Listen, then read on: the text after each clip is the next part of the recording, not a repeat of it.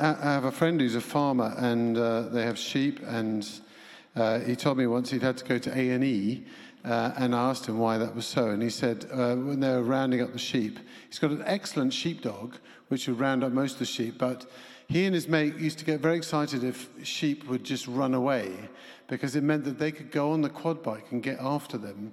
And so the two of them would be on a quad bike, and they'd make it to the same speed as the sheep alongside. And then their great joy was for one of them to leap off the quad bike and wrestle the sheep to the ground and bring it back to the fold, which kind of gives a new dimension to some of Jesus' stories about shepherds and sheep. If you think about where Jesus leaves the 99 and goes off for the one, but this time on a quad bike, there's just something a little bit different about it. Anyway, Jesus telling, as usual, a very sort of agricultural metaphor again in his teaching and in his stories. And one of the things that Jesus' stories do is really honor people's everyday life. I think it's a really wonderful thing. We know that Jesus honors our everyday life. Let's say, our lectures and our essays, or making sandwiches for the kids, or doing our tax return, or going to work, or going to the pub in the evening, or something like that. Just the stuff that fills up our lives, and generally good stuff. Jesus tells stories about ordinary life, and ordinary life for them was usually agricultural, and often about sheep and shepherds. And so in this passage in John 10, do keep it open on your phone or in a Bible, a physical Bible, if you have one near you. John 10, 1-21. For the first few verses, Jesus sets the scene. And it's a scene that would have been really familiar to them, because it was the ordinary life of sheep and a shepherd. He says there's a sheep pen, and the pen is full of sheep, and on the pen there is a gate. And then he says, if you see someone climbing over the wall to get to the sheep, well, that person's a thief. But if you see someone coming in through the gate, that's going to be the shepherd of the sheep. The shepherd of the sheep is let in by a gatekeeper, and when he comes to his sheep, he calls his sheep by name. He speaks out their names, and they come to him. And the sheep hear his voice, and the sheep then follow him out of the pen and follow him out into pasture. And when he's brought them out, he leads them to pasture, so he walks in front of them. Doesn't go on a quad bike this time. He walks in front of them, and they follow him because they recognize his voice. However, if the shepherd was a stranger, then those sheep would run away and would need to be rounded up again. So it's a very pastoral scene. It's a scene that all of them would have recognized. And but there is a little subtext in there, I suspect, which is that Jesus is saying there is a decision for the sheep on who to follow.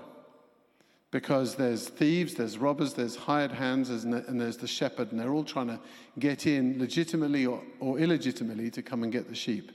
And so I think he's saying to the Pharisees, who he's speaking to very clearly, you can see that in verse 1, should you follow the voice of the religious elite? Should you follow the voice of the Roman leaders, or should you follow me, says Jesus? I think that's something of the subtext. But Jesus sets the scene, and I think it must be somewhat disheartening for him that after riffing on this extended metaphor about shepherds and sheep and things like that, it says, there's a little line that says, the Pharisees haven't got a clue what Jesus is talking about. I think they're probably thinking to themselves, what is he getting at? What does he mean? And so Jesus tries again. And in the next verse makes a very unexpected declaration, if you like. So he set the scene, and it's as if he's saying to them, here's the scene, here's the shepherd and the sheep, and then Jesus says, so where am I? Where am I in this scene? Where do you see me? It's a sort of Where's Wally or Spot the Ball competition. And Jesus makes the rather surprising declaration. He says, I am the gate. I am the gate. Now, in those days, people would know that shepherds at night time would quite often lie down in the gateway in order to protect their sheep, so that they would be there if anyone came to take sheep away, but also to keep the sheep in the pen. Because Jesus says, I am the gate. So he's essentially saying, if anyone enters through me, he goes on to say, they will be saved, they will be safe. And then they will go in and go out as well and find pasture. The thief comes to kill, but I have come, says Jesus, to give you abundant life. So it's really as if Jesus is presenting himself, when he says, I am the gate, presenting himself as a boundary you have to cross in order to know God and know life in all its fullness. You have to go through him to get to God, and you have to go back through him to get back into the world, following wherever he leads. So Jesus is absolutely the main man. He is central to everything. So it's a bold claim that he's making at this point. I remember some years ago I was part of a book club, and I was the only obvious Christian in the book club, and we would read a novel a month and then discuss it over a meal. And you see, novels are always about stuff like redemption and coming home and all this sort of thing. So I would often turn towards a quote. They would say to me, well, John, you're an obvious Christian. You know, what does Christianity say about this? And it would give me an opportunity to say something about Jesus.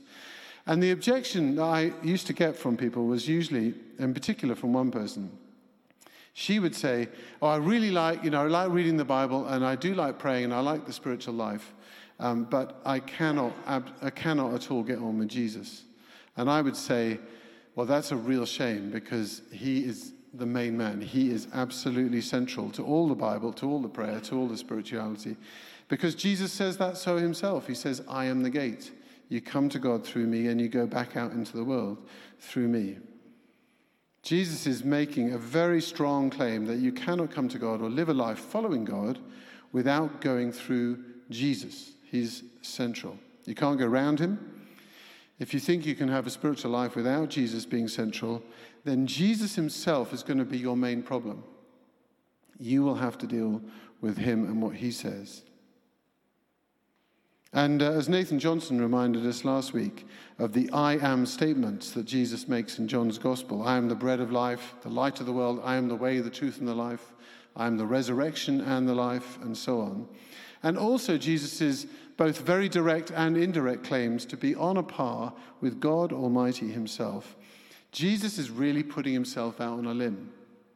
He's either, in saying, I am the gate, spectacularly right or spectacularly wrong. C.S. Lewis, who wrote the Narnia Chronicles, put it like this.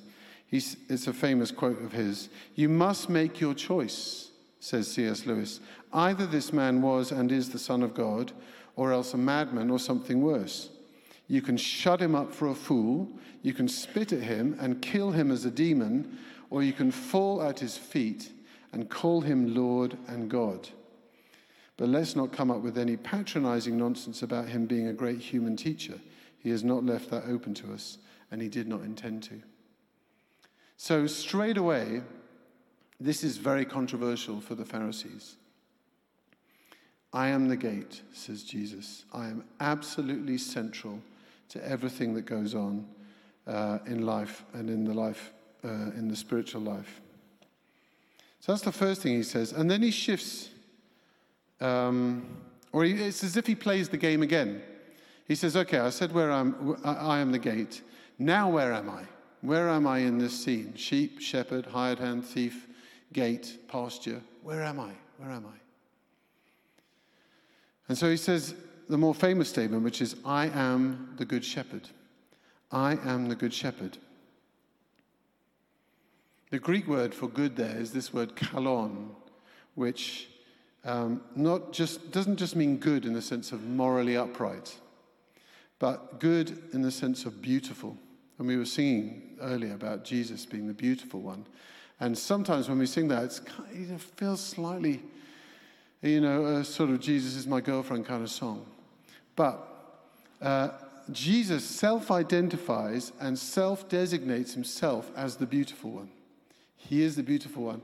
He is so wonderful, so attractive, so extraordinary that as a sheep, and we are the sheep in this story, as sheep, we want to follow him because he is the beautiful one. He is the good shepherd, the beautiful one. And Jesus defines what it means for himself to be the good shepherd, the beautiful one. And he says, basically, in this very short paragraph around the good shepherd, he says the same thing 5 times. So it must be the key to what being a good shepherd is. And that is that the good shepherd is defined by laying down his life for the sheep. The good shepherd is defined by laying down his life for the sheep. Think of that just for a moment. A shepherd, a human being, laying down his life for the sheep that he keeps in a pen and wandering around the fields with. That's unusual. I was thinking, as a shepherd, you must get paid a lot to be ready to lay down your life for the sheep, for sheep. Let's think for a few moments of what it means, in a very literal sense, to lay down our lives for another. Jesus said, greater love has no one than this, that you lay down your life for a brother. Laying down your life. Years ago, I read I like reading obituaries because they always have great stories about great people. And I was reading this one, and this name came out at me, which was Randy California. There's this bloke called Randy California. So I thought, that is a great name, and I must read what he was about. Randy California was an excellent guitarist in the 60s and 70s, and for a few weeks he played in Jimi Hendrix's band. And Jimi Hendrix had 2 Randys in his band. Of course he did. And one came from California and one came from Texas, so he called one Randy California and the other Randy Texas. And California's name stuck for the rest of his life. And he died young. He died in his 40s. I mean, that's young, just so you know. He died in his 40s, and I was thinking, well, kind of rock musician, guitarist, 60s and 70s, maybe it was, substance abuse or something, which is extremely prejudiced of me, because Randy California died in the most noble way possible. He was visiting his mum, who lived in Hawaii, and he took his son, Quinn, who was 12 years old, out surfing. And they went out onto these amazing beaches and waves, and they got caught in a really appalling riptide, and they were being sucked out to sea very fast. And they were losing strength very fast as well as they were trying to deal with that. And with his last strength, it seems that Randy California managed to push with all his strength that he had left his son onto a wave so his son could get in. And Randy California's body was never found again.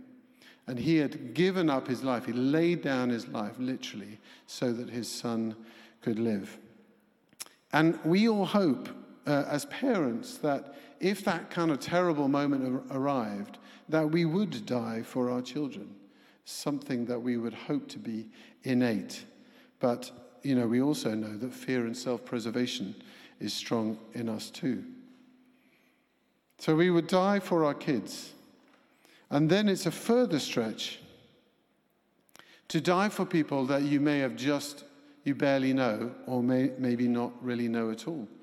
So another story, he's quite a famous person from the Second World War.